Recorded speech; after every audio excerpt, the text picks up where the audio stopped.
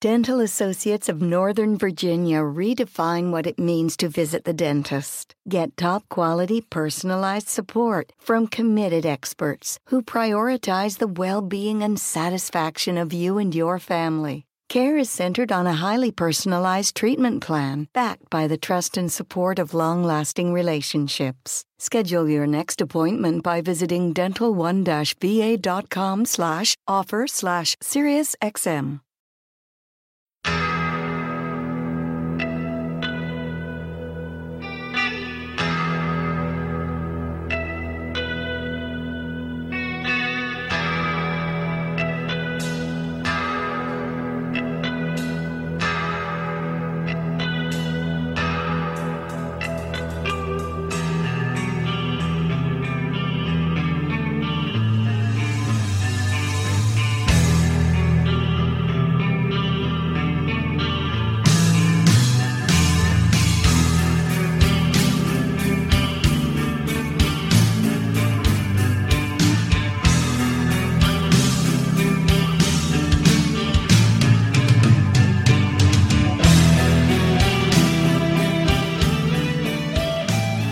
And welcome back, everybody, to another episode of Benched with Bubba, episode 657. Going to catch you up on some news and notes around the diamond as pitchers and catchers and players and everybody. Spring training is here, folks. If you listen to this on Thursday, there actually is games taking place in spring training. So we're going to have you rocking and rolling there on the latest news and notes. In order to help me talk about all this fun stuff, this is the guy that kind of knows about news and notes, kind of knows about spring training. He has this lefty-righty splits thing on a page with notes to it. Really cool concept for someone, if they haven't thought of it yet, to do for fantasy baseball. We really, really appreciate it. You can find his work on you can find these pages at MLBplayingtime.com. All 30 teams are there. Novel concept as well. He's also got the Bases Loaded pod and much, much more. He's on Twitter at Mike_Kurland. How you doing, my friend? Great intro, Bubba. That's all I got. The sarcasm just bleeds through, and I love it. No, it's just funny. And we just got done talking about it, so we won't go too much into it. But a lot of messages, a lot of discussion around it. But at the end of the day, I'm glad. Honestly, I'll just address it real quick, just because I know there are some people that like to gossip about it, and a few people that might know what I'm talking about.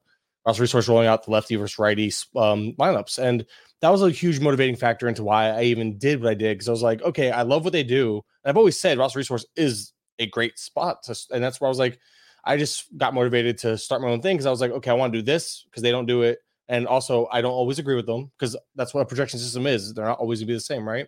So now you have two. I look at, like, now there's two projection systems that are at least worth keeping an eye on. I think, and that's why it's like people might think I'm throwing shade, if you want to call it that, but it's more so like no, I just wanted to do my own thing, because it's almost like why you even started doing content in the first place, right? You just want to, you have opinions and you want to express those opinions. So that's what this was. And then, so he finally did it. I was like, great. That's the timing is interesting, but apparently I've heard, I've talked to some people that know him better than I do. He seems like a nice guy. I've no ill will. To be honest, to-do list for a long time. So if that's the case, good. I'm glad if I had any hand in motivating him, that's great.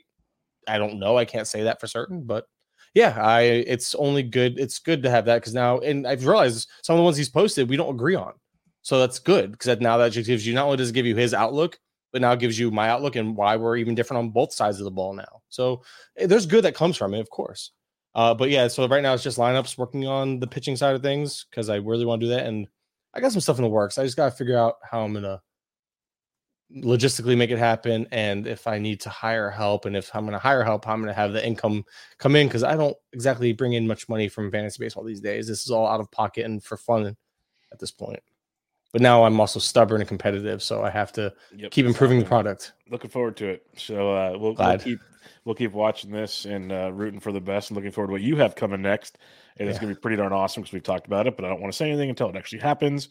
Because false promises is what I'm good at, Bubba. I'm used to saying this and coming through a little short sometimes, just because I usually overextend myself. But when you're motivated like this, it's going to happen. So I'm not worried about that. But in all fairness, that's true too. But also, where do I write these days? Just for myself and for Fantasy Pros a little bit. The Athletic, Unfortunately, they let me go. I loved working with Nando and those guys over there. So it was just budget cuts like everyone else, right? So it's not really a big deal. But all that did was free up more time to focus on the site. And Fantasy Pros is literally like, hey, I just messaged them. I'll take these 3 articles just so I can have a little money to put back into the site. So that's why it's all the reason why I did it. Otherwise, so it's really just pretty much almost like an all-in move for the site. Once I find a way to monetize anything, because I'm keeping it free, because I was thinking about how I can monetize it, but now it's like, nope, I'm going to keep it free because why not? And because I was never going to monetize all of it. I was going to try to find something to monetize about it, but no, now I'm just going to figure it out. Even if I have to come out of pocket, I don't care anymore. I'm stubborn. And I have something to prove now. So yeah, so the site's pretty much going to be, it's going to be an all-in move once I get a few bucks from other places. But yeah. So it's the first time in my little fantasy, career, if you want to call it that, since I've been doing this in 2019, it's the first time I've had a singular focus, and it's been like this. It's been trending this way because I've always had it's been this type of content for a couple of years now, right? So anyway, we can get to the stuff that people actually want to listen to. So we'll see how it goes. We're looking only forward 4.5 minutes this time, not 6 or 8 like last time. I was going to cut you off, but you got yourself. You're getting better at this. And we will obviously have you on many more times before this is all wrapped up. So let's talk about some of the news and notes. We'll cover a bunch of it, probably miss some of it because there's a million places you can find news and notes with pitchers and catchers and positional players all reporting in camp and all these boo-boos and injuries and this and that are popping up everywhere. So we'll hit on some of the big ones here. We'll start in Baltimore. Baltimore Orioles dropped a bombshell the other day. Kyle Bradish has a right UCL sprain, and it just depends on where you look to where he's getting gonna return to the team right now. Yeah, I've heard it anywhere mid-season to like later to last third of the season. It all depends on where it's going to go. In the month of February on Online Championship 12-team Fab drafts for NFBC, his ADP is 152, but he's gone as low as 328 right now, which is almost not drafted in a Fab league, so in a 12-team Fab league. So what are you doing with Kyle Bradish? Because right now he's playing pretty much on the do not fly list for me. Yeah, I'm not touching him with your draft picks, or my own, I should say. Like I wouldn't even touch him if I had someone else. If I was making picks for someone else, who I was getting at. But there's a different saying. It just isn't very appropriate, so I didn't go there. But it was it's upsetting. I was just actually really coming around on him too. I really like Bradish. I really looked at him as a safe, solid, secure SP3 type. So if I went SP heavy, I was starting to turn around like, all right, cool. I think he's going to be solid. I think Bradish has a little bit of ceiling there too, because I think there's going to be some growth there. I think Bradish can really just take advantage of being on a really good team and just have a really solid, strong year, right? I didn't look at him with any type of injury risk or any type of anything. I know pitchers inherently are more risky. We all know that. It's not really news. But he specifically I looked at him and I would view him as like, this guy just seems safe. I felt like I was getting 150 and solid ratios and wins, right? I didn't think anything of it. Yep. So I finally came around on him, and now this, it goes from being a guy that I was like actively targeting in those middle rounds, like as my SP3 or fallback SP2, to now he's not touched. I'm not touching him. I have him on a few teams. I already like preemptively moved him out of my starting rotation because obviously he's probably gonna start the year in the IL. But it's aggravating because part of drafting early, we'll talk about some guys where I did hit on them at a reduced price, but then this guy where I paid the premium for him, I wouldn't touch him at all. And in a Fab league right now, I would draft him only if he fell outside the top 300 like that. Well, you mentioned the min pick was like 300 something. 328. That's where I would take him because that's one of your final picks, and you're likely, and there's going to be a period of Fab before the season starts in those formats. So you're likely going to cut him there anyway, especially by then we should get some news. Or he's a stash candidate, which is fine because he's already doing a throwing program, which that can range from a month to 2 months, whatever it might be. So we should get more clarification or clarity on the situation with Bradish by then. So I understand drafting him in Fab leagues, but it has to be late and it has to be with a final pick, especially in NFBC formats where there's no IL. If you have an IL, I get it, but even then, I'm still not drafting him above 250-ish, 300 because there's just so many. Why start yourself? Why pass on somebody who's at least as of right now, healthier and a sure thing to produce for somebody who might not pitch at all this year? I can't think of like a few examples have been thrown. What DeGrom tried pitching through a partially torn UCL. How'd that go? 50, it felt like 50 innings a season, basically. Yeah, more often than not, it doesn't work out too well. I would say Tanaka was a great. He's always the example in my brain that he got through like 120 plus innings a year, but it was very like he'd go through IL stints and just get through, and he was always solid. But I've heard other, like Gallon was another one, but it was like a different part of his arm, so it really wasn't. I don't know. It's weird, but at the end of the day, it's not very, like you mentioned, it's very, the fact that it's like a handful of names over the last like 10 years tells you all you need to know. And I've already spent more time than I needed to just to be like, yeah, he's pretty much off my board. Yeah, he's pretty much off my board, but I do like the part you mentioned that I've heard he has kind of been working on a throwing program, which at least tells me he's not like shut down, which gives me a little optimism. So maybe it's nothing as crazy as we think, but it still could be. So something to monitor. So I don't mind the idea of your last pick. See where the more news comes, drop him before the season if you have to, but don't go rushing to get him. Don't go chasing waterfalls type situation. John Means, he's a month behind his throwing program, which is concerning. So what it basically means, or there you go, what it basically means. What I want to ask you is, when you're looking at this rotation, obviously Burns, Grayson, that's fine. You got Dean Kramer, Tyler Wells, who I've been a big fan of as like a sixth starter now, firmly in the rotation to start the year, in my opinion, and Cole Irvin. So those last three, Kramer, Wells, Irvin, any of those of interest to you, maybe moving up your draft board? I'm muted. All right, cool. I don't know enough about the prospects to be honest, so I guess if I'm taking a shot though, Cade Povich's name I keep seeing floated around, and he got himself some time at AAA last year, so I don't know how much more he would need. The strikeouts are there, but I remember with him the walks, a huge walks concern there, so I don't know what to expect there. I have some Cole Irving, but it was by happenstance, just because I was taking him to pair with DL Hall, just because I was like, I thought one of those two guys would get the last spot for a little bit there in Baltimore. So it's more so I'm more so going to probably wait and see what happens more than anything. I'm not going to be overly. I'm not going to. I mean, for all we know, it could be like let's let Povich and McDermott. Those are kind of the two main guys I've seen floating around in terms of potential. Let's let those guys get a little seasoning. Let's try to get through with Bruce Zimmerman again, or Irvin. So I feel like those guys might get first shot, but I think it's the upside of Chase, McDermott, and Povich that should have your attention. I honestly don't know which direction to go because they both have the same like walk concerns when you look at the numbers and stuff. So maybe Cole Irvin's a safe play, but if you want to take an upside shot on one of those guys and see what happens in spring. Yeah, I don't mind that for the fifth guy. I'm going Tyler Wells as a 4. Have your fun there. We have questions in the stuff. I just realized that. Yeah. We have a few that we could talk about, a few that we can't. But we can talk about everything. No, not on my show. I can't. Stop. But so that's Baltimore for us. Let's go to Boston here. Jarren Duran. They officially announced him as the leadoff hitter, which I kind of expected the whole time. I thought that was surprising, but hey, here we are. They said it. And in saying so, we've seen the ramifications change. His ADP is 154. He's gone as high as 133, though, since that news has come out. So are you willing to pay a price like this on Jarren Duran? Because like the talent's there. We like Jarren Duran. The offense, especially at least the top half of Boston's offense, should be pretty good. But it's more of a, maybe 15 home run guy if he runs good with a 25 steal upside. Or maybe I'm underplaying him. Maybe there's more to that. But what are your thoughts on Duran now being the leadoff man? Well, as you mentioned, and maybe it's because we've been talking all season, but I never really viewed him as not leading off. Duran was always the leadoff guy in my brain. Now, maybe not against lefties. I've since moved him up there because I think they're going to give him that chance. They're going to give Duran that chance to lead off the whole time against and see if he can hold his own against lefties. I truly think that might be what we get. Plus, they don't really have against lefties. They don't really have a guy other than like a Story or an O'Neill. I don't view those guys as leadoff guys though.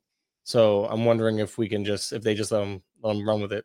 I mean, last year they let Verdugo lead off at times, and Verdugo's lefty, so it gives you a little bit of reasons for optimism as to why they might let Duran get a shot at leading off for lefties. But even then, we're still talking about full-time playing time for Duran. But at the end of the day, I think, and I'm pretty high on him. I've been getting people. I've been trying to play the ADP game in DCs, and people have been actually jumping them even before the news. So I started missing out on them in those later DCs. But I always looked at him like kind of a solid, like runs, some batting average. He won't be great, but he's gonna be good. I think some of that batting average will come down for Duran. But stolen bases and a little bit of pop, not a 0. So it was almost like a poor man's Horner was like in my brain. Very poor man's because the batting average is probably gonna be like 20, 30 points different. But it was the skill set, like just there's a little more power there for Duran. But at the end of the day, it was like if he gave you 10 home runs, 25 to 30 stolen bases, and hit 260, I feel like that's kind of what that wouldn't be out of the realm of possibility in my brain when I think of Duran. What do you think of Duran? Like, that's where I'm at with him, and I think he's a very solid pick. And at 130, I'm still willing to take him there. I think. I don't mind him. He's got a very, very good floor. Maybe he hits his ceiling, but I also, like I said, I wouldn't be shocked if it's 15, 25, which is still fine there. Hopefully, he's your outfielder 3. I'm guessing. But that's the thing. If you pass on speed, it's more so like he's a roster build guy. He's basically Christian Yelich.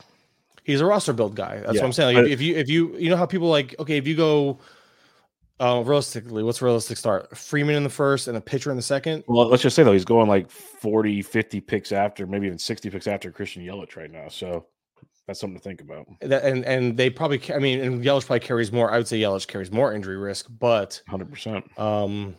It's still the thing of Duran's not like a non-injury risk at this point. We've seen him kind of get dinged up here and there, but at the end of the day, if he's giving me like last year, 8 and 24 over 100 games, and that turns into, like you said, 15, 25 even, it's more so it goes back to roster build. At 130, you can argue higher, you can argue lower. It's going to depend on how the rest of the draft unfolds. He's that guy that he's going to fit some teams better than not. So there's no set price in my brain, but like, am I willing to pay 130? Absolutely, if I have to for Duran, because if I started Freeman, who's not a zero steals, but he's not like a stalwart, and then I go pitcher, and then I go closer, or like I'm just picturing going down a 15 team board right now, by the way. Yeah. So you know how that can get next. 15 is much better because you need those kind of floor guys. They're 100%. But not only the floor, you just also there's also a way to build your way out of like, oh crap, I forgot to get steals early, because everyone always thinks steals are easy to come by. They are until they're not. Yeah. So you can build yourself in a way like, oh crap, I built really strong 4-category base. I got really strong pitching. I forgot to get speed. This guy suddenly is a guy you should be jumping up your board. But if you don't need speed, there's not enough juice in the other categories, in my opinion, to justify jumping his ADP if you don't need speed. So, but because he's not just a rabbit, there's more reasons why you can feel confident jumping his ADP. But at the end of the day, that's how I view Duran. Very, very team specific. Do I need that skill set or not? Not a must get guy, but a guy I really do like at cost. And that's where I will 100% agree with that. Like, I'm not forcing myself to get Duran. I like Duran. I have shares of Duran, but he's, like you mentioned, people are really like Duran, and they're going for him. They're reaching for Duran. It feels like, and his news just pushed it up more, which is, I guess, why we like MLBplayingtime.com, because we've been on that from the get-go and could take advantage of those situations. Another thing you can find at MLBplayingtime.com is the person that is behind the genius behind left-handed and right-handed splits on a screen and everything. Loved Colt Keith from the get-go, and had Colt Keith already in the Detroit, lineups. He had great expectations there. Now Colt Keith gets, paid, gets a little incentive, which makes it looks like he'll start with the team, but he's not coming at a premium, I guess. 286 ADP, as high as 251. He's third base eligible in the NFBC right now, but looks like he's going to play second base, Kurland. So how are we feeling? Like, I wanted to give you a chance to talk about him because this is your dude.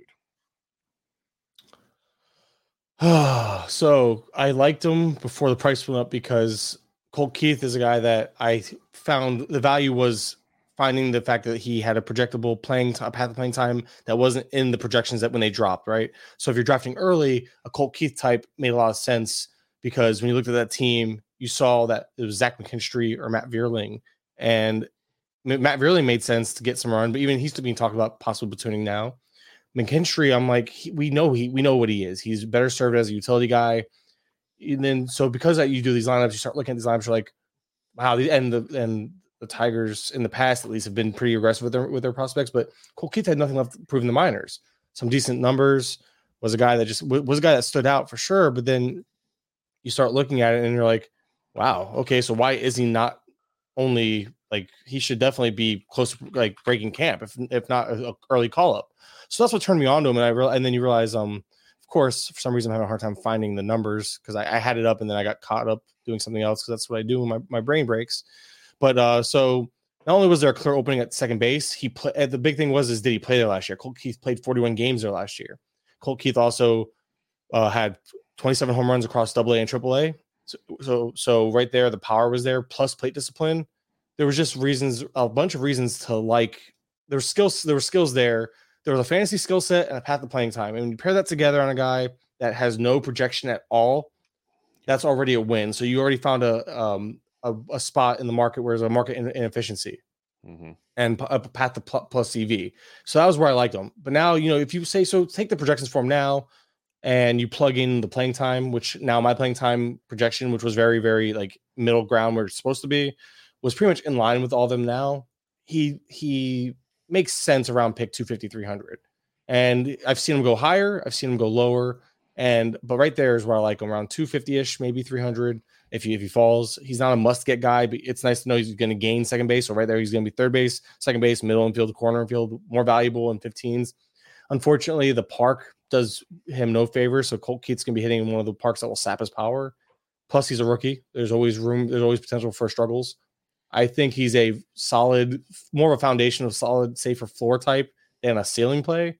And the projections are not great on him. So it's like now, like I say, he's kind of going. I don't think he's the type of guy that should be pushed up. Maybe he will get pushed up for some reason, but I don't view his skill set as a guy. It's like, oh, you got to push this up. He's not Langford. He's Colt Keith is not. Who's the other? Churio. He's not those guys. So, and the skill set, it feels very Alec Boehm-ish with more power, but very similar. Like I trust the plate skills. I trust the batting average will be decent. I just question the power more so because of the park, not because of his potential. Yeah, that's fine. I'm curious, like the Alec Boehm comp. I've never been an Alec Boehm guy. We have an Alec Boehm question later that we'll get to. But, and maybe that's why the name's in my head, but that's kind of where I look at this guy. I just look at this. It's fair. If you look at the projections give him like 120, 13 home run, 120 a game, 13 home runs, batting 246. That's not even light the world on fire, but that's more like and no speed to top it off. So it's just very, very minimal stolen bases. It's almost like the end of career Jonathan Scope, not mid career. Ryan McMahon almost. Like Ryan McMahon feels very kind of like he never hits on. Yeah. So it's like but that's the thing, and I'm saying Ryan McMahon because if Keith plays 145 plus, his line will be closer to 20 to 25 home runs. He'll hit around 250, 260. And I think that's a fair. So it's not sexy. It's not flashy. That's why expectations, in my opinion, should be kept kind of low. But I still think that he's a very solid, safe pick, and he's better for 15s than 12s. All right, let's go to Boston real quick here. We got Tyler O'Neill. You and I both kind of expected him to have the job while healthy. That's always the problem with Tyler O'Neill. But the Red Sox came out this week and they said it basically O'Neill will be a full-time outfielder. Connor Wong's the full-time catcher, who I've always said in deep formats, Connor Wong's a fine catcher too, if you need to. Not going to crush you, but not going to like save you. But for Tyler O'Neill, you look at the projections here, and again, health is always the big factor, but let's look at the bad X, for instance. 125 games, 23, 15, 252. That's pretty solid if he gets to 125 games. And, if he gets to 140, we know the potential of Tyler O'Neill. In February OCs, O'Neill's got a 216 ADP as high as 184. Are you in on Tyler O'Neill this year, or does the injury concerns from previous seasons scare you off of him? How do you ignore these comments, by the way? But anyway, I'm doing my best. I'm reading one. I feel like we should just address them because this will sell your show way more than any of this. I don't need to sell my show. Well, you know what I mean? Like people, you know what I mean. People come to hear you talk for 80% of it. Continue. So why not address these comments, which are really funny? Anyway, so Tyler O'Neill, I'm fine with him. I'm not. It's just, will he stay healthy? We know the upside's there. We know there's low power, low speed. I think I tend to stay away because of the new price scares me, just because I feel like there's a easier path to failing than there is to succeeding as the price climbs, and especially when we see him in spring, if he's batting like right now, I have him batting second against lefties and third against righties, and I think I might be a little aggressive there, but then when you look at this lineup, it's so lefty loaded. I just don't know. Are they going to say, okay, Story, we're going to give you that shot to bat third again? But they kept batting Story lower in the lineup, like against righties at last year and the year before even. So that's why I was like, let's see. I think they're going to give O'Neill a shot to go there first. But regardless, we'll get some answers sooner than later, right? So say O'Neill actually does my predictions right in terms of where he bats in the lineup. You're going to tell me the guy batting top 4 in the lineup every day with a power and speed combination, and we know the ceiling is 34-15. He isn't gonna. That's what he did that one year. O'Neill's not gonna flat board. So if you're not in now, you're not gonna be in at the reduced at the price that's probably gonna climb if things do go the other way as soon as we start getting these spring lineups, which will be coming out here in a couple of days. Which I'll have them all on the site. So there's that. But well, let's see if I'm the only site that has them all. Okay, sorry. What website is that again? MLBplayingtime.com. Yeah, which MLBplayingtime.com, which is funny because I actually tried doing MLBpt.com to help. Like, hey, let's shorthand this. It's already owned by Asian. There's nothing shorthanded with you when you're describing something. Well, so it was owned by It's owned by an Asian gaming site. Like if you type in MLBPT.com, it'll send you over to like it's Asian lettering. It looks like a gambling site. I'm like, this is probably not legal. How did my computer even let me go here? But I was like, why? So I was really like, that was really sad. That made me. I was thinking to myself because I would have liked to have just both options. Like people want to do 5letters.com like type of thing. Okay. That's for another show. Yeah. Let's move on to the Atlanta Braves here. You are a special human being. Jarred Kelenic. And this is kind of a fun one because Kelenic, I think most of us thought, he makes sense to be in a platoon, kind of like we saw Eddie Rosario in the past and some other guys in Atlanta just kind of checked out there. But the Braves have come out and said they want to do everything in their power as long as Kelenic's not completely, pooping the bed out there. They want Kelenic to be the everyday outfielder for the Atlanta Braves, which is very, very enticing because now his ADP is 211, as high as 153 since this news dropped. And you on MLBPlayingTime.com versus lefties and righties, he's projected to hit 8th overall. You look at his projections, the Bat X, 125 games, 17 homers, 16 steals, 244. Honestly, not far off from O'Neill, like a little fewer home runs and slightly less in batting average. But on paper, Kelenic has shown to be a little more durable, I would hope, at least in the last few years. So what's your thoughts on his Kelenic thing at, let's just go with his high right now is 153. Again, 211. O'Neill is at 216, as high as 184. So Kelenic's been going a little earlier of late. But what's your thoughts on Jarred? I think people trust Kelenic's health a little more, but also they still dream on the upside. Problem is kind of the Michael Harris effect where people always fade Harris is that, and maybe I need to flip those two against lefties, but the only reason I put Harris behind him is because the whole double leadoff thing. I thought Harris might fit better as a double leadoff than Kelenic, considering how the double leadoff thing does actually work these days. So, but I digress. They're both lefties. They both will be batting towards the bottom of the lineup against lefties, more than likely. Kelenic, though, is just one of those things where it's upside, but the problem is I don't want the guy projected to hit at the bottom of the order all year. And I don't think Kelenic has a realistic, without injury or multiple injuries, I would think, I don't think Kelenic has a realistic shot to hit in the top half until the second half. And even then, it would take a first half of like setting the world on fire. And you're betting on Kelenic finally figuring it out, which the Braves, I think if there's a team that's going to fix them, it has to be the Braves. If the Braves can't, then I really do think Kelenic just never hits on that prospect potential. With that said, though, I'm fine with taking a shot. I prefer him in shallow formats, fab formats. Same with O'Neill too. So I think those are the types of upside plays you take in shallow formats like 12s or fab formats where if they get hurt or suck, you can cut them. I think that there's more. I like taking, and it depends how you build for them. You don't want to take too much risk and compile risk, right? So you either build safety and these guys are your upside plays, or this is one of those things where again there's guys going in this range where there's more safety, like a Lourdes Gurriel or Max Kepler a little later than these guys. So a lot later actually. But like I think Gurriel goes around here. I'd have to look at the ADP. But my point is guys like that where there's like you can almost write their line in pen, whereas these guys there's a lot of scratching it out and a lot of erasing. So that's where it gets kind of like. But what else? I mean, where these guys are going, I don't blame you because other than Dalton Varsho, I'd rather have these guys over. Exactly. Perry Carpenter. I'd rather have these guys. I do prefer Ward. I think I trust Ward's. I'm starting to grow on Ward quite a bit now that I see he's like confident and got his swagger is not the right word, but getting hit in the face, I got to see that you feel good back on the plate again. Now he could just be saying that because Willie Castro said all the right things and he never rebounded. So that is a scary thought. And I'm nice to Willie Castro. He's doing just fine for himself. Nah, he never hit on that prospect pedigree as a bat first prospect. Your boy. I'm trying to be like not like Bloom with your boy. Rengifo's right around there. I don't like Rengifo though. You know that. Oh, well, you suck. Show's over. But Sawinski, who I do like, but that's the batting average is gross, but similar skill set, power, speed type of thing. But at the end of the day, where he's going, the two guys where it's like either you can take upside with Kelenic, you can take upside with O'Neill, or there's safety there in Gurriel, and I would say Ward. I would argue Ward is still pretty safe. So kind of like how do you build your team? Which player fits your needs best? Do you need to shoot for a little ceiling, or do you need some of that floor production where it's safe and solid? Well, Big Willie G's in the chat. He says O'Neill for him. So 1 point for Tyler O'Neill. I'm trying to read these comments. No, please don't. Focus on the show, Kurt. Focus. ADD. Close it. Let's go to the Toronto Blue Jays. They bring on Eduardo Escobar. They've kind of been a laughing stock lately, at least to Jays fans, because they're just disappointed in things. But, they've added Justin Turner. I'm looking at MLBplayingtime.com, and you just look at these rosters we're looking at here, and I liked Davis Schneider at one point because it's a super value. He should be locked in versus lefties, but versus righties, like you have it marked down here. I've seen the news, like he could be in a part-time role now at second base or something. Like there's a lot of moving parts here. So with maybe some of these questionable guys, what are we thinking we're doing? Like, I don't think Eduardo Escobar is fantasy relevant. I don't want him to be fantasy relevant. Let's put it that way. How are you kind of looking at some of these lower pieces that people were looking at value at one point in time and might not be anymore?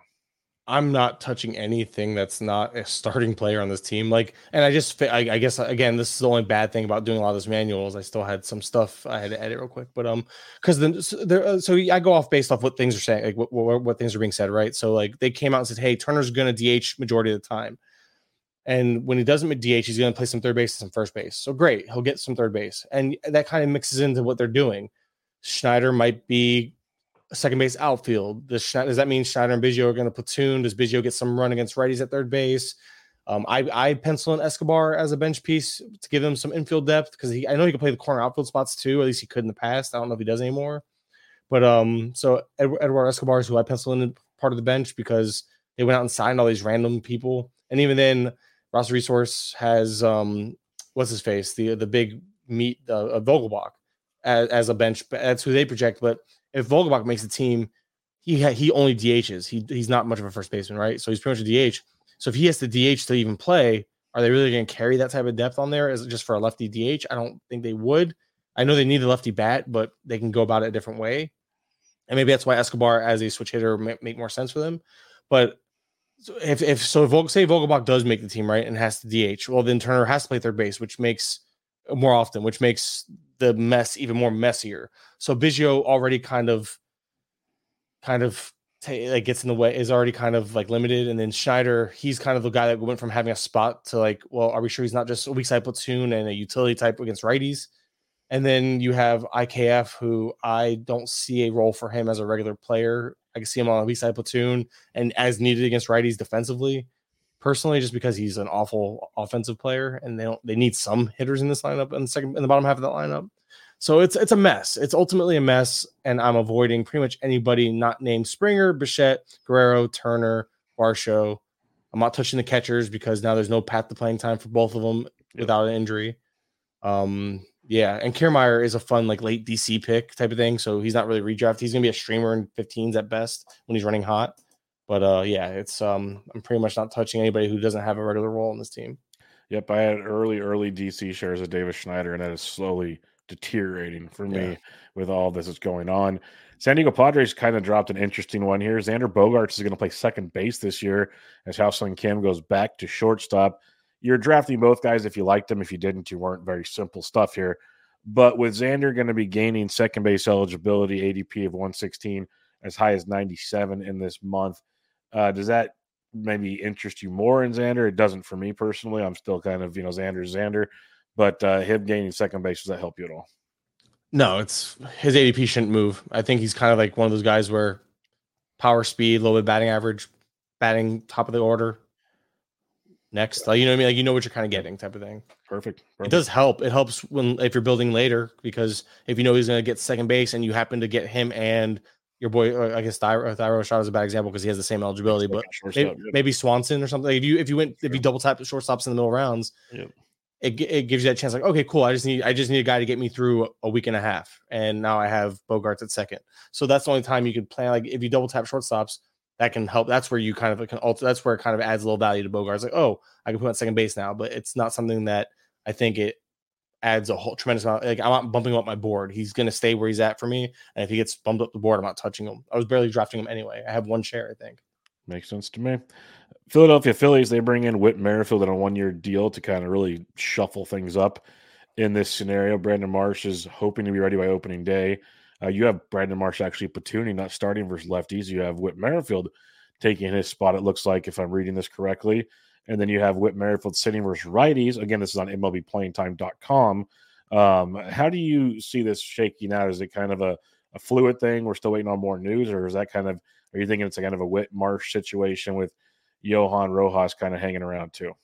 So Rojas has been working on everything, trying to hit better because that's been his weakness, obviously. But the glove is like legitimately one of the best gloves in center field. At least it was last year. He was legitimately one of the best defenders in center field.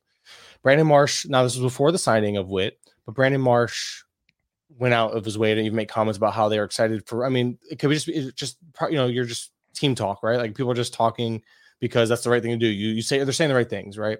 So he was saying that like they're excited to have Rojas in center covering like he said 9/10 of the outfield. I don't know if he was just excluding the 1/10 that Castellanos plays because Castellanos doesn't play any outfield defense, but him and Marsh and Castellanos are going to be the outfield. You need a guy like Rojas in center field to really maximize that defensive potential capabilities to make the team better. That's my opinion because I think defense is very important. I think the team recognizes that and wants to have him be a defensive star. He'll lose playing time in like late in games, pinch hit appearances, etc. But I think that defense alone will be a big reason why he gets some run. But the bat has to be a little better. It was just a lot of bad luck. There's like no punch, and that speed will only get him by so much, So Rojas is very much we have to see what happens in spring. I think the team itself has pretty much said like, hey, it's his job to lose. Like, so okay, cool. I plugged him in as a center fielder. I think he can lose at bats against righties, late in games, stuff like that, as needed, whatever. Whit Merrifield came out, and that's why I posted the video of him talking about like he pretty much wasn't guaranteed. Like he turned down a guaranteed starting second base role to come play here, and he said the right things, saying, "I'll do whatever they ask of me." Basically, they want me to be, he's like, if they want me to be a cheerleader, I'll do that for 162 games. And Whit Merrifield's like, I don't think that's what they brought me here for, but it sounds like Merrifield wasn't promised anything, which is a big deal because a guy like Aaron Hicks was promised a regular role. And that makes that's different when you're promising a player some type of regular role. Whereas, hey, we're signing you. You chose to be here. You're going to do what we ask. So, and Merrifield isn't Merrifield of old. He's been a below average bat. He's perfect to platoon right now. He's perfect. Not only is he perfect to platoon, but he's also he still is a solid defender. He was still a very good defender in the outfield last year too. So that's why I was like, he'll definitely play against. He'll definitely hit the weak side of a platoon. Don't know why he won't. It's just a matter of I think it's gonna be up to Marsh's health and Rojas's potential to hit. How much Merrifield gets in against righties. Not to mention he'll utility. He'll play second base, give some days off against some guys. He'll do stuff like that. He'll be able to move around the field as needed. So yeah, I think that's his role. I think he's kind of like the fourth right now. He enters the year as that super util versus righties, and so with weak side platoon at bats. So 2-3 games a week, 4 games on a good week type of thing for Whit entering the year unless Rojas just completely sucks. Then Whit's an everyday guy. But yeah, that's fair. I like the Rojas call because ADP is around 350. I've loved him in DCs as a late guy because you mentioned the glove first. He's a phenomenal defensive player that if he keeps the bats going, tons of speed too. So it'd be fun to keep him out there. I love Marsh also. So Whit kind of puts a damper on that potentially, but we'll see how that all plays out in Philadelphia. Very good team. So whoever kind of gets the advantage there, we'll have some nice fantasy appeal in the right type of formats. Let's go to Shane Baz. This one is hilarious to me because many people pounding drums on this is the next guy. You need to draft him this year. He's going to be amazing. And I could still just be having fun with this. Maybe I'm subtweeting this whole thing as we speak. But when you look at Shane Baz, he's saying he hopes to return later this summer. That's his plan. Like his goal is to return later this summer. Very vague. We don't know what later this summer means. This could be like beginning of June. This could be July, August. Who knows? We have no idea. The fun part for me is with all that uncertainty right now, Kurland, in February in OC's ADP of 188, as high as 147. I want nothing to do with Shane Baz for other reasons besides the fact that last year he didn't throw a major league inning last year to top it off, but the dude hasn't thrown like he threw in 2022. He threw 40 innings. 21, he threw about 90 to 100 innings. So he's really never gone deep either. So what's your thoughts on Shane Baz and this price tag? I think we're going to see the price tag actively fall, especially now with the news. We're going to see it be closer to 250, 300 range as well, especially in 12s, especially in OCs, because people are still going to stash him. I think he's a stash candidate, but you have to be very comfortable turning and burning if you're stashing a guy for 2 to 3 months, right? Because that's what we're expecting, probably 2 months or so, give or take. Yeah. say June. I'm thinking late June, early July, probably. So if that's the case, I won't be stashing for that long. Yeah, not me. And I made the mistake. Look, I got lucky that Woodruff was worth it last year, but looking back, I don't think I stash a guy that long again because I think it's more likely to turn out to be like a Rodon type situation than it is to be a Woodruff situation when you stash a guy, right? You're just more likely. I feel like I hit on the 1% of the 1% outcomes stashing Woodruff for like 4 months last year, whereas the average outcome is not going to be that for a player. So I think even though it's one of those things where I learned my lesson, even though I had a positive outcome, I like the idea of stashing a guy, but a guy that's going to cost what it's going to cost to stash him in Baz, it's harder for me to justify because I'm going to be passing on players that can actively help me better, but also I won't want to cut him. Whereas I'm okay cutting, Christopher Morel apparently, but I'll never let that go. But and realistically, like that's the type of guy I like my stashes to be, hey, this guy has upside towards the end of my draft. And if I want to hold on to him for a month, I'm good. But I don't want to have to hold on to a guy for 2 or 3 months and hope for that 80th percentile outcome versus the 50th percentile outcome. And usually those guys that are costing you more at the draft table anyway, like Rodon did last year. And but Baz, I think, is going to drop to a point where maybe he does get more appealing to stash. But like Bradish is a guy that I don't want to stash because that's so much volatility. But Baz, is going to pitch. It's just a matter of when. So it's like Walker Buehler's kind of in that same discussion now. Like I don't know when I want to take them because I value having guys earlier. But then these guys come back and do well. You hate missing out on that because now these guys are so good for 4 months and you're over here trying to stream or hope that your guy is like good enough from start to start to get you. So it's like there's pros and cons. You have to weigh that. It's a risk reward. You have to weigh it, and health. Your team's health will dictate if you can even afford to do that throughout the season anyway. The bottom line is as his current ADP, it's a humongous risk for a stash situation. You're passing on so much at that point in time. Carlos Rodon velocity through the roof for his standards is what I'll say. He's kind of sitting around 97 right now. It's getting everybody all hot and bothered on the Twitter about him. And he's gone as high as 117 now in the month of February. Are you willing to pay that price tag for Carlos Rodon? I haven't been able to. I think it's great seeing Rodon throw hard with meaningless pitches, but still he's throwing harder again. His velo's back up. He seems healthy. I just feel like I want to believe that there's probably a happy medium between last year's version, obviously, and maybe the expectations coming into last year. Maybe he's even closer to that guy. I have a hard time paying the price. And I think again, it goes back to how much am I really missing out on if I taking the other options that are going around him. So Rodon's a guy that I haven't landed on. And I think I'm scared to be stuck holding the bag on that. But I'm more open to it in fab formats where you can drop and move on. And that's where it comes into building your team and risk tolerance and all that. So I'm trying to shift away from DCs and draft and hold type formats because that's where my head's at right now. And I'm more open to taking a little more risk early on in fab formats, but I usually take my risk elsewhere. So I guess that's my usual long-winded way of saying something. And I think I'm pretty much out, and I have some FOMO. I really do, but I'm out right now. You're out right now. That's fair. That's totally fair on Rodon. I'm kind of with you. It's like it's as exciting as it is. I think I'm out on that one. Let's go to the next one here. Alek Manoah, best shape of his life, ADP 280, going as high as 250. I still can't stomach it, but I can stomach it more than some others because the ADP is intriguing enough that if the kid tweaks what was going on between the years, there's something there at that ADP. So I'm much more interested with Manoah than some of these other guys that are going earlier we've talked about. What's your thoughts on Alek Manoah?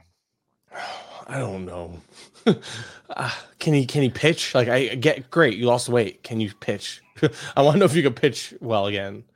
I'm fine. The fact that he lost weight, honestly, I know we all joke about the best shape of your life stuff.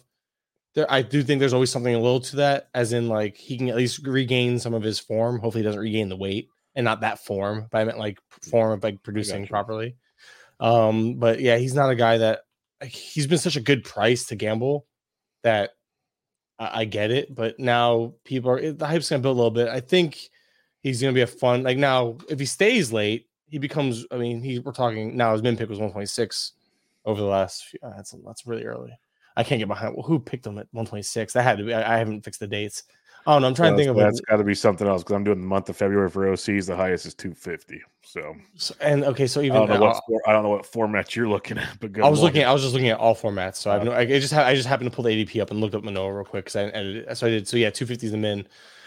Around 300, yeah, that's like your SP5, SP6 range. That's where you're getting into streaming territory. That's where I'm okay with that price because and then you look at the names around him, like you said, Griffin Canning, everyone loves him. John Means, he's gonna drop. You have Chris Paddock. He's a guy that you're kind of in that discussion of like one or the other. Yep. I think Manoah's at a good spot to take a shot on the upside. I think so now that I'm seeing who the other names are around him, I do expect Manoah to rise a little bit. For fun, real quick, you just mentioned Chris Paddock. He's going right around him. They came out and said they wanted to throw 140 to 160 innings, but they want him ready in October. So does that mean slow play early, missed starts? We know how good Paddock was at one point in time. How are you feeling about that? It goes back into the same bag of like, I see these guys both as great targets, like great upside plays here because you're taking Luis Severino, same discussion. How effectively be coming off a lost season, and is he going to tip pitches? This is a great area where if you believe in a guy, you take him, but this is also a price point where you can cut and move on. So I think that there's a lot to say about that. You have to remember, especially in fab formats, you don't need to hold on to these guys. These guys might be worth holding on to for a few weeks, see what's happening. If they suck for a few weeks, you don't have to start them every time. Of course, you're going to pick the wrong starts. He'll be good 1 out of 3, and you'll start him for the 2 he was bad. I understand that's how it works with these guys.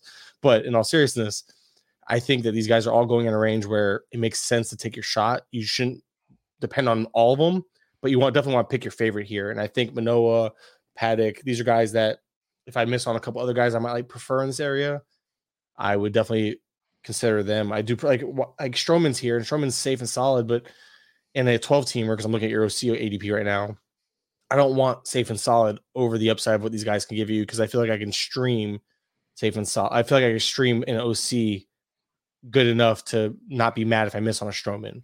So that's where it's like you got to kind of goes back to how you built your team as well. But I'm just looking. I like these prices. I don't know. I'm trying again. Right now, this is a active like in my brain. I'm switching it to fab leagues, and I think these guys all make sense here because you're cutting bait and moving on if they suck. Yeah, for sure. Let's talk about Nick Lodolo. This is a fun one. 34 innings pitched last year. Had a few different leg injuries throughout the season.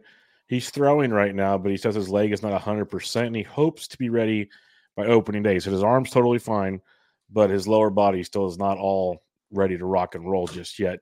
And that concerns me for the fact that it needs to be ready to rock and roll for 162-game season, and we're not there yet. So it's like what's going on still through this offseason or whatnot.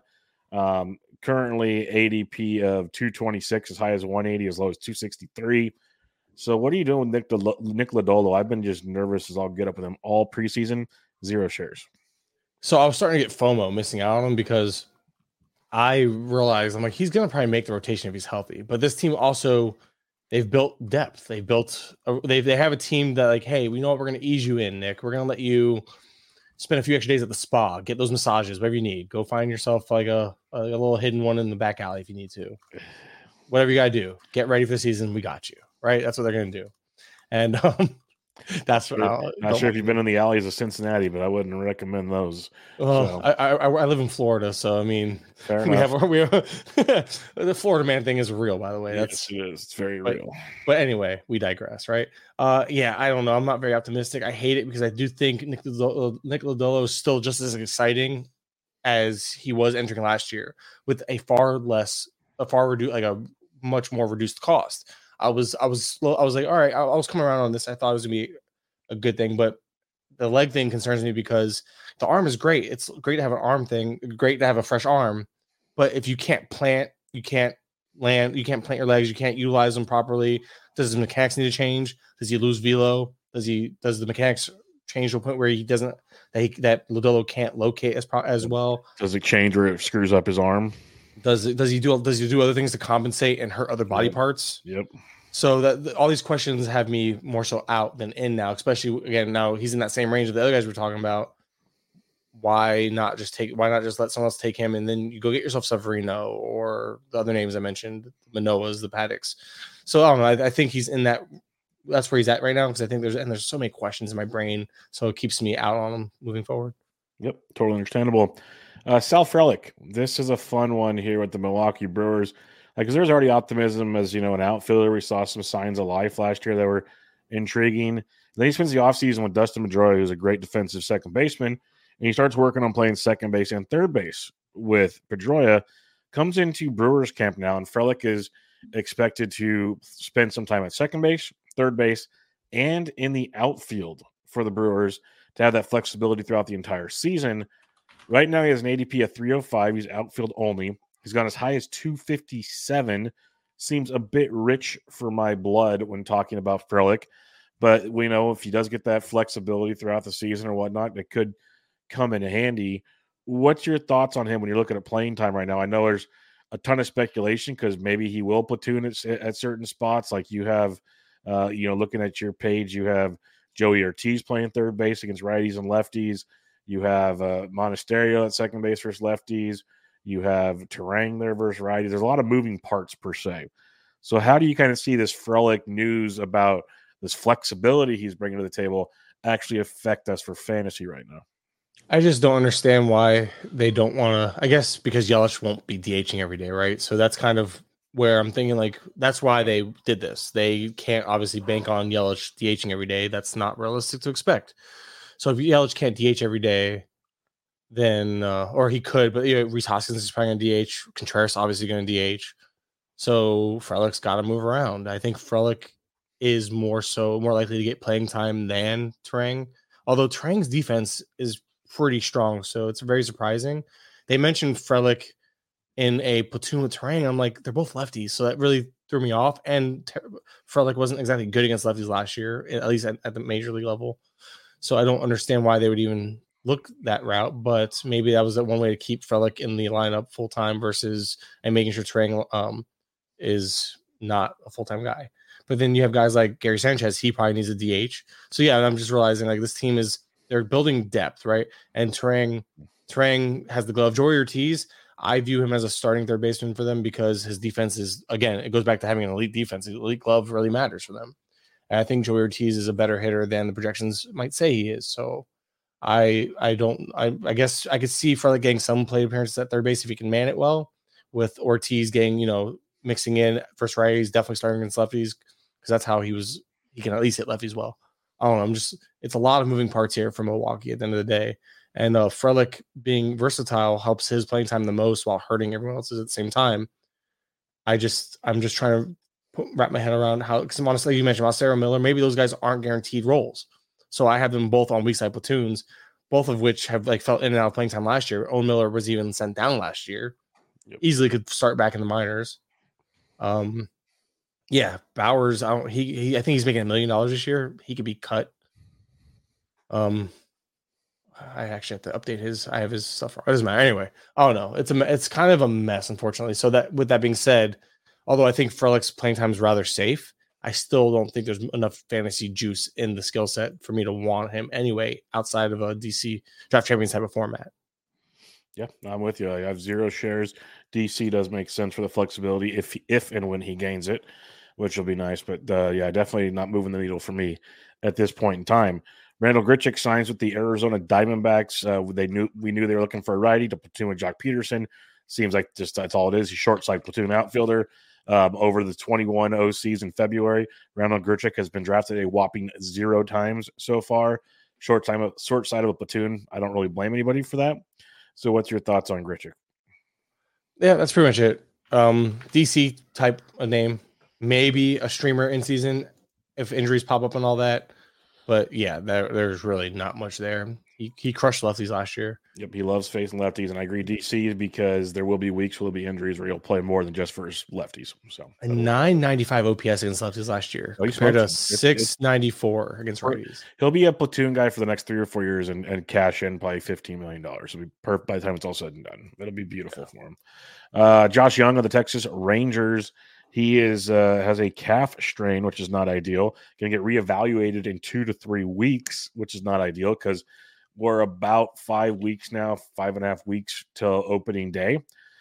Josh Young's ADP is 123. It's gone as low as 172 now since that news came out. So it's going to start creeping towards 200 here pretty soon.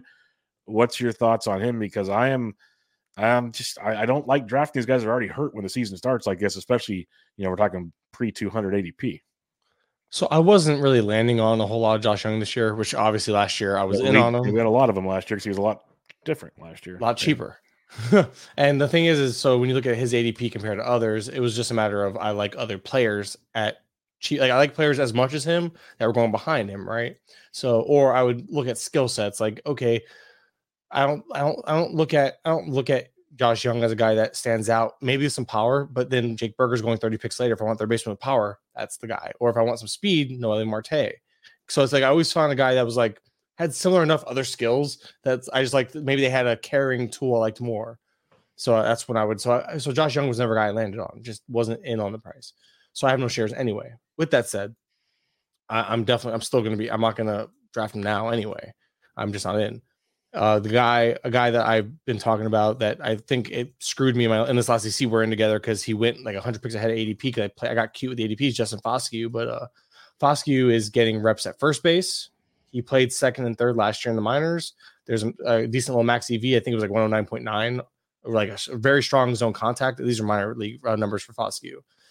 I know he played at a hitter-friendly ballpark, but still, it's one of those things where he had really good recognition of the zone. He had some power upside. He has some little bit of speed, and he's 25 years old, a former top prospect of his own. He's a top 5, top 6 prospect in this format. I think it was a first-round pick, too.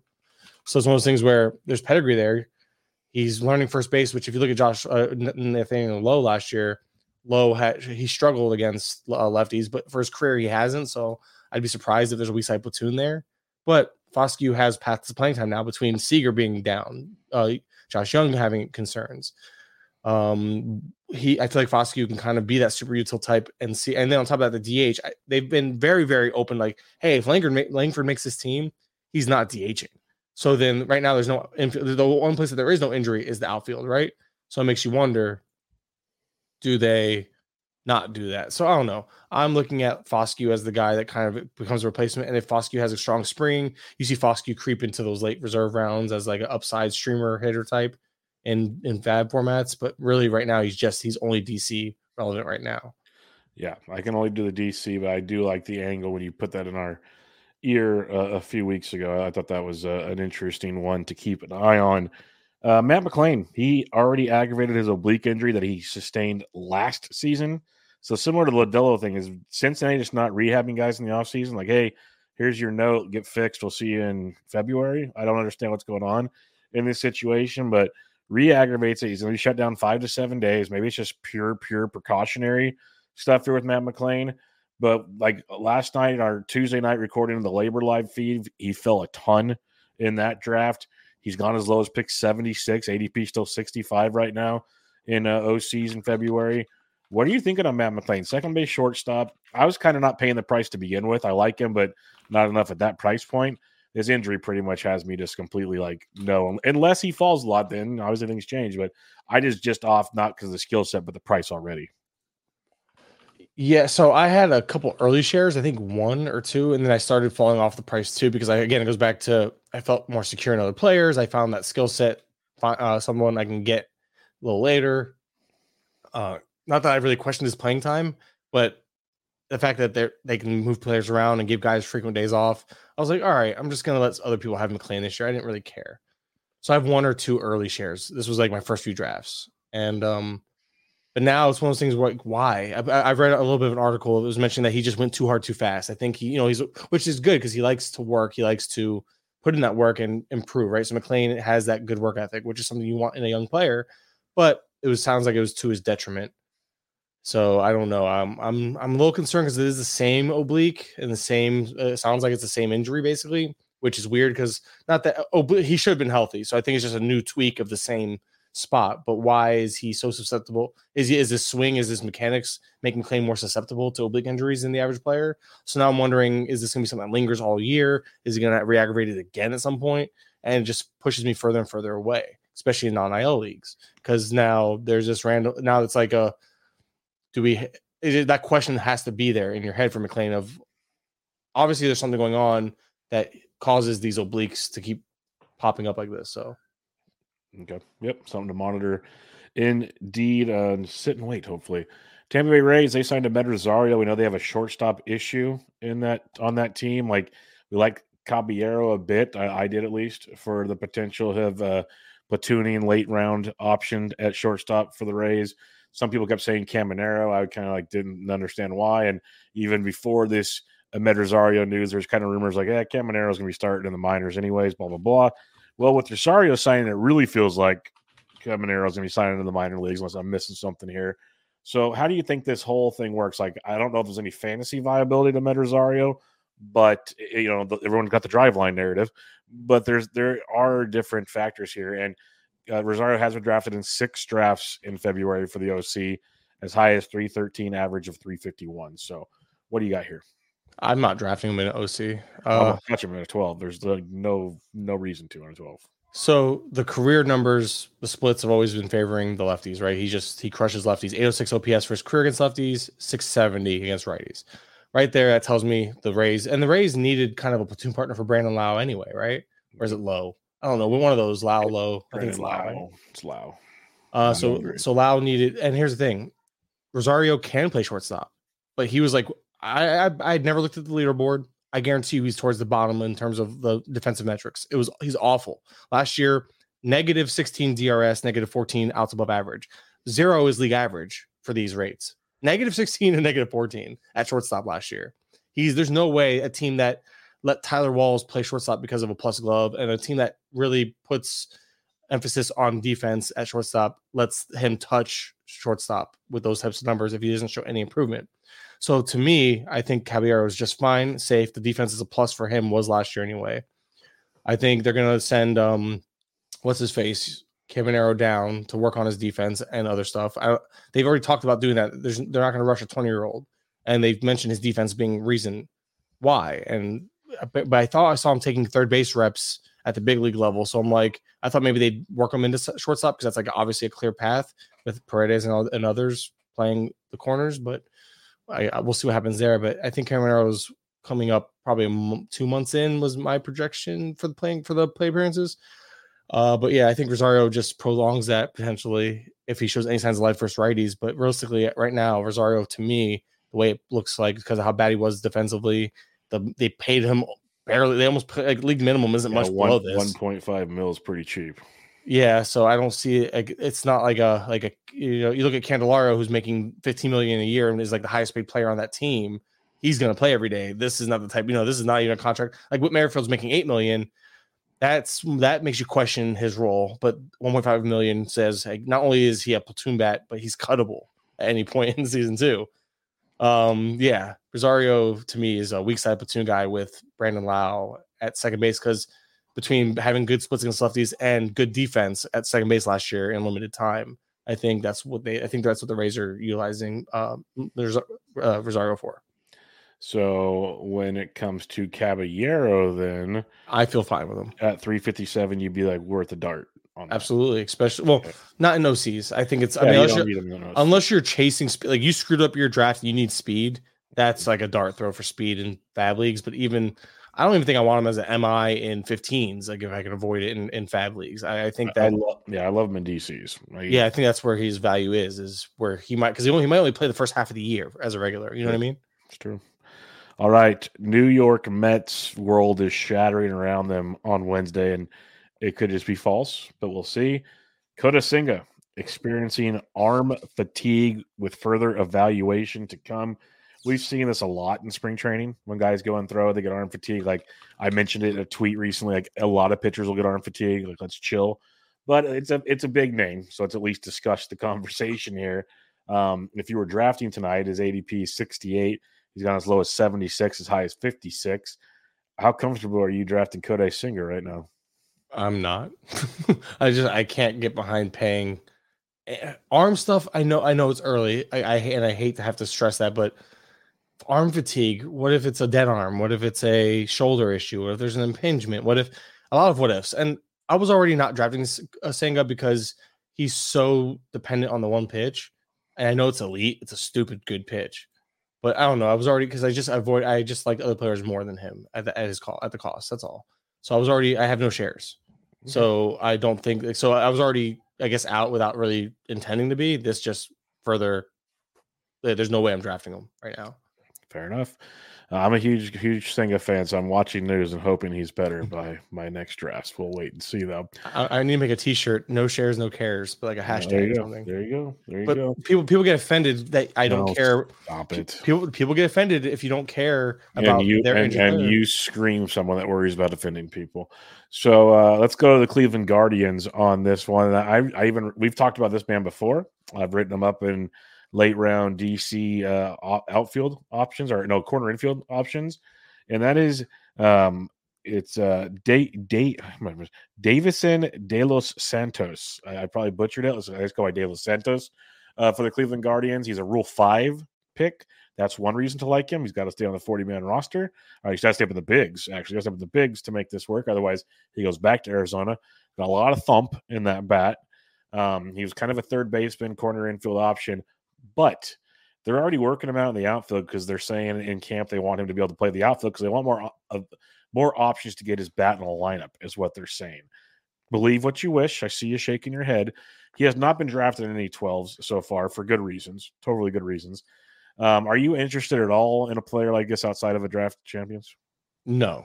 Okay. Just no. He's never even played above AA. Okay. And so a lot of guys do that last year, so that's a bold statement to make. Yeah, but we're talking about at AA. He has strikeout. He's had strikeout issues the last couple seasons too at times. De Los Santos. Now he does have power. There's some actual thump in that bat. Like that's a legitimate skill set of his potentially, but not like crazy power, but like above average.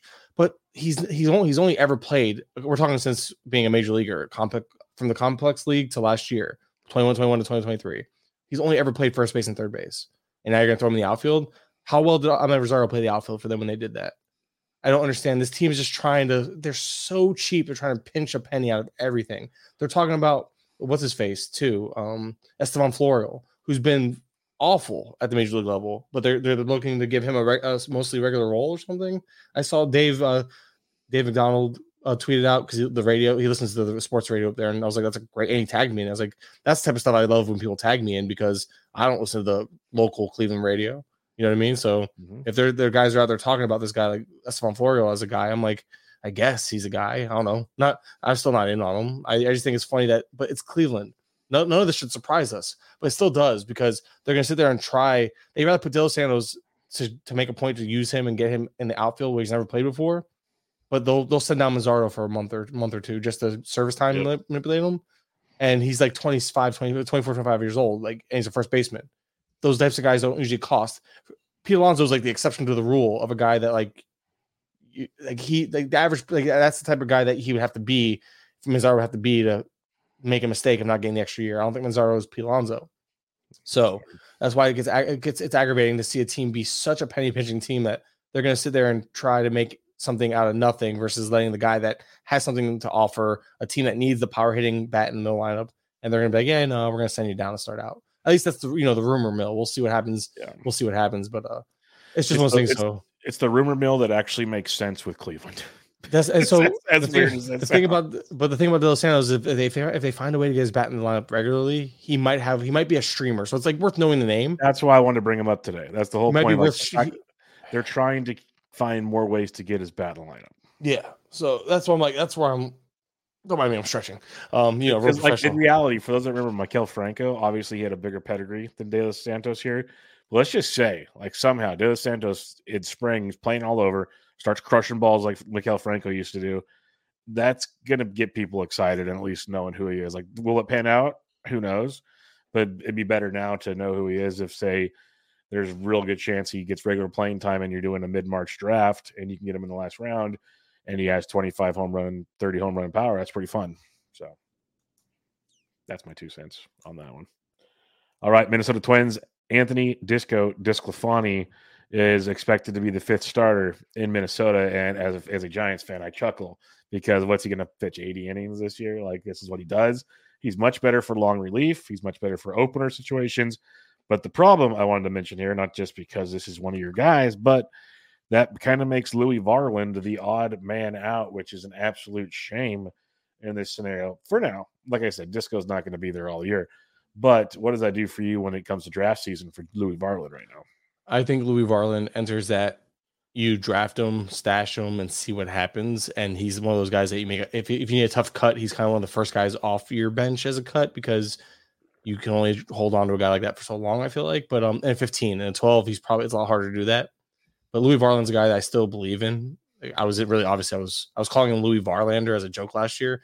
The guy, he showed flashes, but he lived in the zone so much. Teams it was hard for him to get those strikeouts. And I was watching a lot of his starts. And if he missed the spots slightly, he got punished because he would leave it too much in the zone. So I love how much Varland can attack the zone and all that. But it's one of those things where Disclafani gets to start. He instantly becomes an interesting streamer type because we've all seen what the Twins have done with pitching lately, right? Yep. So it makes you want to at least like look at him as a streamer, like a 2-start guy. Like if he's setting up for 2 starts in week 2 or week 3, you maybe draft him with your last pick, stash him, and he becomes a 2-start streaming type. And you get a free look at him as a single start guy each of the first week or 2 that he's in rotation. So that's where I view Disclafani. And I'm a former Tony Disco guy back when he was with the Reds. I was a Tony Disco guy. I liked him when I knew he could pitch a full season. That's just true. Not who he is anymore. I think it goes back to, I think Louis Varland is definitely a stash candidate. Yep. But that's about it. Like Disco will have his weeks where he's going to be streamable, so it'll be 2 good starts with the Twins or something. That's cool, but he's just not a guy that you're going to – he's not even a rostered streamer like we've talked about before. He is literally you add drop for like a couple bucks. So, yep. All right. I didn't mean to do this for you, but it just happened to be in the news. Christopher Morel is going to start getting a lot of time at third base because this was something Craig Counsell said right when he kind of took over that Cubs job, that they want to do whatever they can to get his bat in the lineup, Christopher Morel's that is. And so it doesn't mean just the outfield, it means anywhere. And that sign says third base because Nick Madrigal, that ain't it, dog. Like that ain't going to cut it. Patrick Wisdom, we know who he is, but you'd rather give Morel the chance all day long. So I'm a big Morel fan. I know you even spitefully, you probably still like Christopher Morel. ADP of 199 in February, as high as 167. I'm still in on that. Yeah, I've never. I can be spiteful, but it was my fault. I dropped him. No one else dropped him. I was being fully sarcastic. But it's nice to know. So he's going to gain eligibility, right? Or does he have it already? No, he'll gain it. He's outfield only. I thought he was outfield only. Yeah. So, but the thing is the bigger fallout wasn't so much. Okay, cool. So if you're in on him, the playing time is going to be there. He's going to play. How long is the leash? I think that will depend on the defense. It wasn't that bad last year for Morel, the defense at third base, but such a small sample. It's hard to take much meaningful from the numbers, but having Swanson next to you, a full offseason going in, prepping to play third base is different than being thrown to the third base on occasion. Not to mention Horner and Swanson in camp. If you can't learn how to play the field, even average with those 2 guys there to help you and coach you up, then you're a lost cause defensively, honestly. Yep. So I like this. I like that I like that Morel has a singular focus defensively entering the year. I like that he's going to have the guys around him that can help him be better. Not to mention Swanson can help cover some of the warts that might be in the game anyway, in terms of the range and stuff. That should help him. So what this does, though, is open up playing time at DH. I think that's great because, like you mentioned, Madrigal was kind of the guy just because defensive purposes, you thought, okay, he'll play third base. He could do it there. But the bat was so subpar. Now it's like, does Matt Mervis come into play? I plugged Matt Mervis in because I'm like, I don't really know who else to put there, honestly, because Wisdom, I think, can factor, but we know Wisdom's more of a lefty masher. So almost a Matt Mervis, Patrick Wisdom platoon at DH makes a lot of sense in my brain. Mm-hmm. But are they done signing guys? Will they go out and get somebody? Will they let Alexander Canario come up and be a full-time guy? Because we saw him kind of towards the end of last year. Yeah. So those are the names those are the 3 names that come to mind. And Miles Mastrobuoni. He's another guy that we've seen him in flashes, but he's better suited for the super util type, in my opinion. Yep. So I think it really is going to be, we'll see Matt Mervis get a shot at it, Patrick Wisdom factor in, and maybe Canario gets a shot. And they'll probably, one of those guys should win a stronger portion of that DH spot. Plus, I think they're going to like having the DH open to keep guys like Michael Busch in the lineup, or like, hey, you know what? What's his face is on a heater. Jan Gomes, we saw last year, they would play both catchers because Gomes was hitting that well. Or Amaya. Well, in reality, when Cody Bellinger resigns with them in the next week or so, that'll really, get rid of all these scenarios with Mervis and company. That's true. If they sign one of the remaining big names, then Busch probably slides over to DH.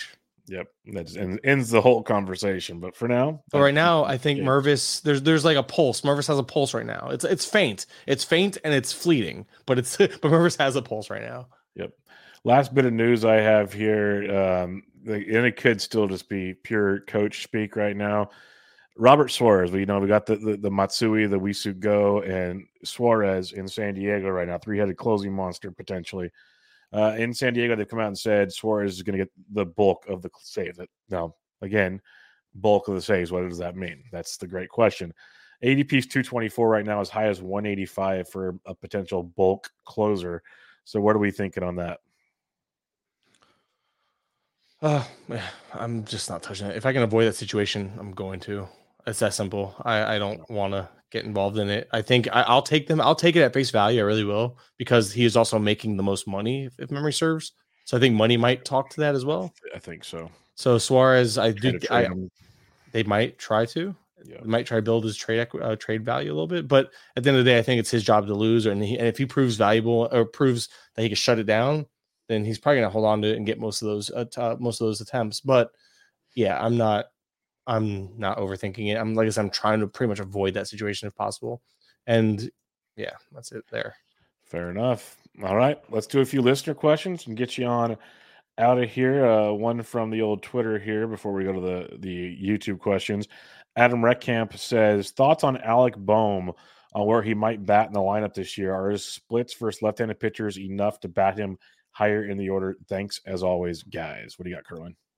So, as you know, he actually did. I think he finished the year batting like full time, like third, fourth range. I still, to start the year, moved him down just because I think they want to get Castellanos back in the middle of the order and see how that works out against righties. But I think Alec Boehm bats top 4. I have him projected to bat third against lefties because he always moves up against lefties. He just does. But I don't know. It's tough. There's a path to him. Boehm's going to play every day, though. So that's one thing he's proven. Boehm can stay healthy. He can play every day. So his play appearances are going to be there. And this team's going to be one of the better offensive teams. So the play appearances will compile. I just don't know.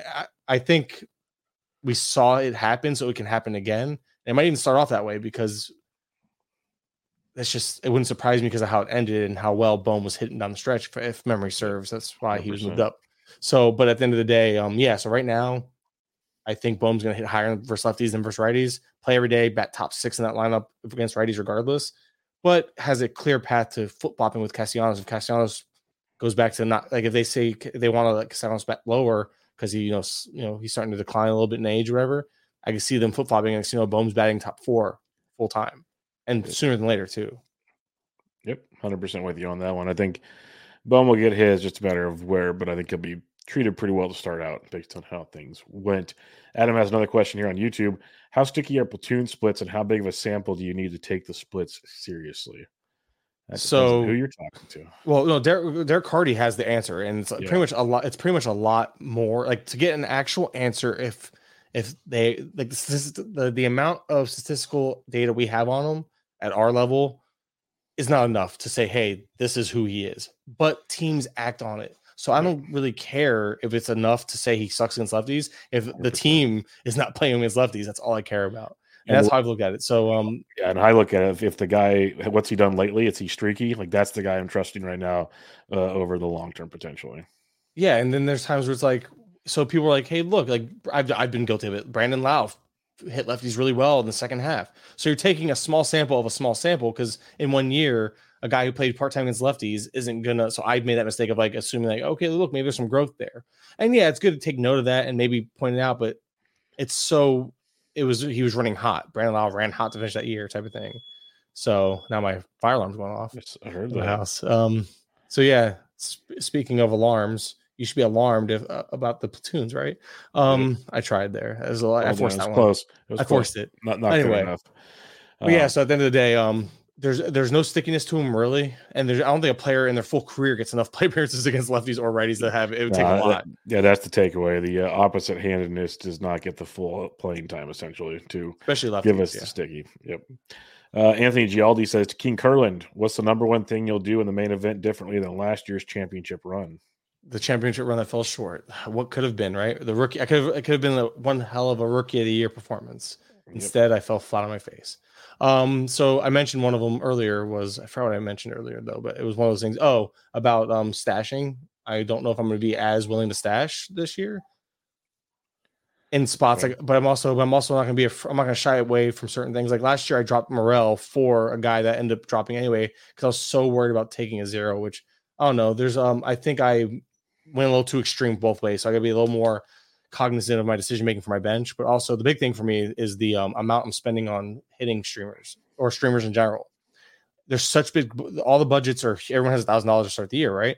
So I look at it like, why am I spending $20, $30 for a guy for a week or two? Just with what I follow and how well I'm in, how in depth I follow things, I can have a list of like 7 or 8 players that I value within a few bucks of each other. And maybe I just make them all $7 to $10 while everyone else is bidding 30 to 40 on these guys, knowing that these guys are going to be off my team soon. I save a lot of money. I just settle for who I get and stream them and hope that I'm right. That I trust myself in my process enough to know that these streamers won't be that much worse than the guys I'm not spending up to get.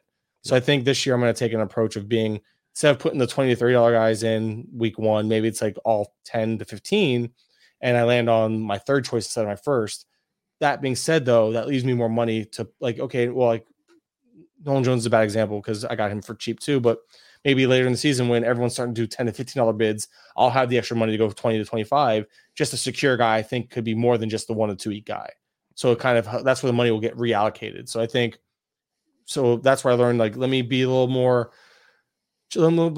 strict on my money early, save some and save more for the end. Because if I had more at the end, I think I would have continued my push and either been close to getting the bonus cash, probably would have had a better chance of winning my league. I lost my league the final 3 days. So that tells you, like, if I had the money, I probably have a better chance because there was things like I couldn't afford to go after Luis Campusano, who went for like $1 in my league because I had that little. I had to be very, very strict with my moves. That's how strict I was. So I realized having money for the end is important. You don't want to leave too much, but more than what I did. Yeah. And so those are the big things. Like pretty much fab management was the big one. Yeah. So Gialdi, there you go. Number one thing, he listed 7 of them for you. So, but it all falls into the same. I'm joking. It falls into the same umbrella bubble of a fab strategy. Fab, like being more strategic and more aware of my fab spending. All right. This is a quick one. Jeff Mitzvah says, Kurland, are you playing in the CLQ?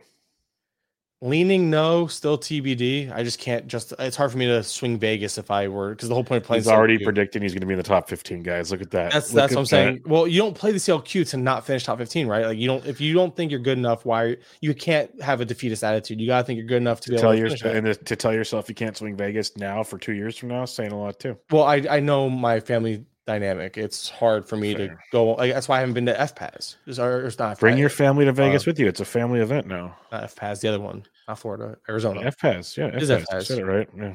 Because it's FPFL. Sorry, yeah. So I haven't been to FPAS, but that one time, and it was because my wife, like, it was cool that it happened, but it's hard to justify leaving I have young kids. We don't have the help that it's a whole. It's just a lack of family dynamic, a lack of help with kids. So that's why I've never gone to Vegas. I would love to go to Vegas. I would dress up in a king costume and walk in the draft. There you go.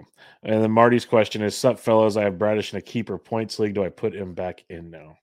Probably. I would.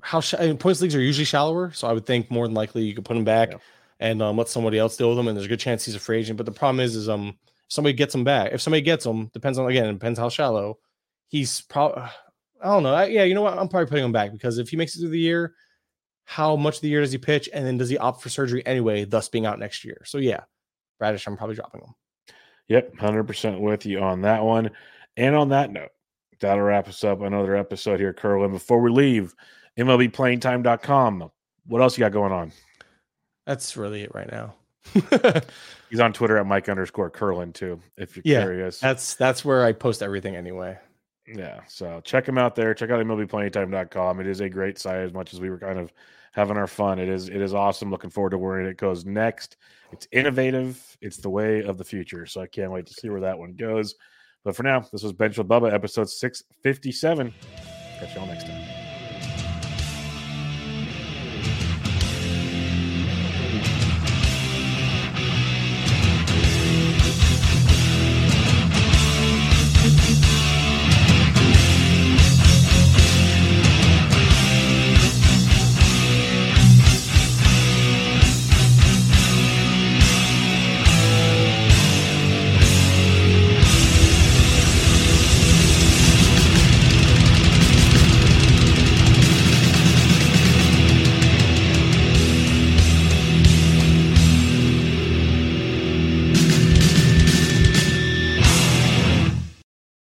At Bet365, we don't do ordinary. We believe that every sport should be epic. Every basket, every game, every point, every play. From the moments that are legendary to the ones that fly under the radar. Whether it's a three-pointer at the buzzer to tie the game or a player that goes 2 for 2 at the foul line. Whatever the sport, whatever the moment. It's never ordinary at Bet365. 21 plus only. Must be present in Virginia. If you or someone you know has a gambling problem and wants help, call 1-800-GAMBLER. Terms and conditions apply.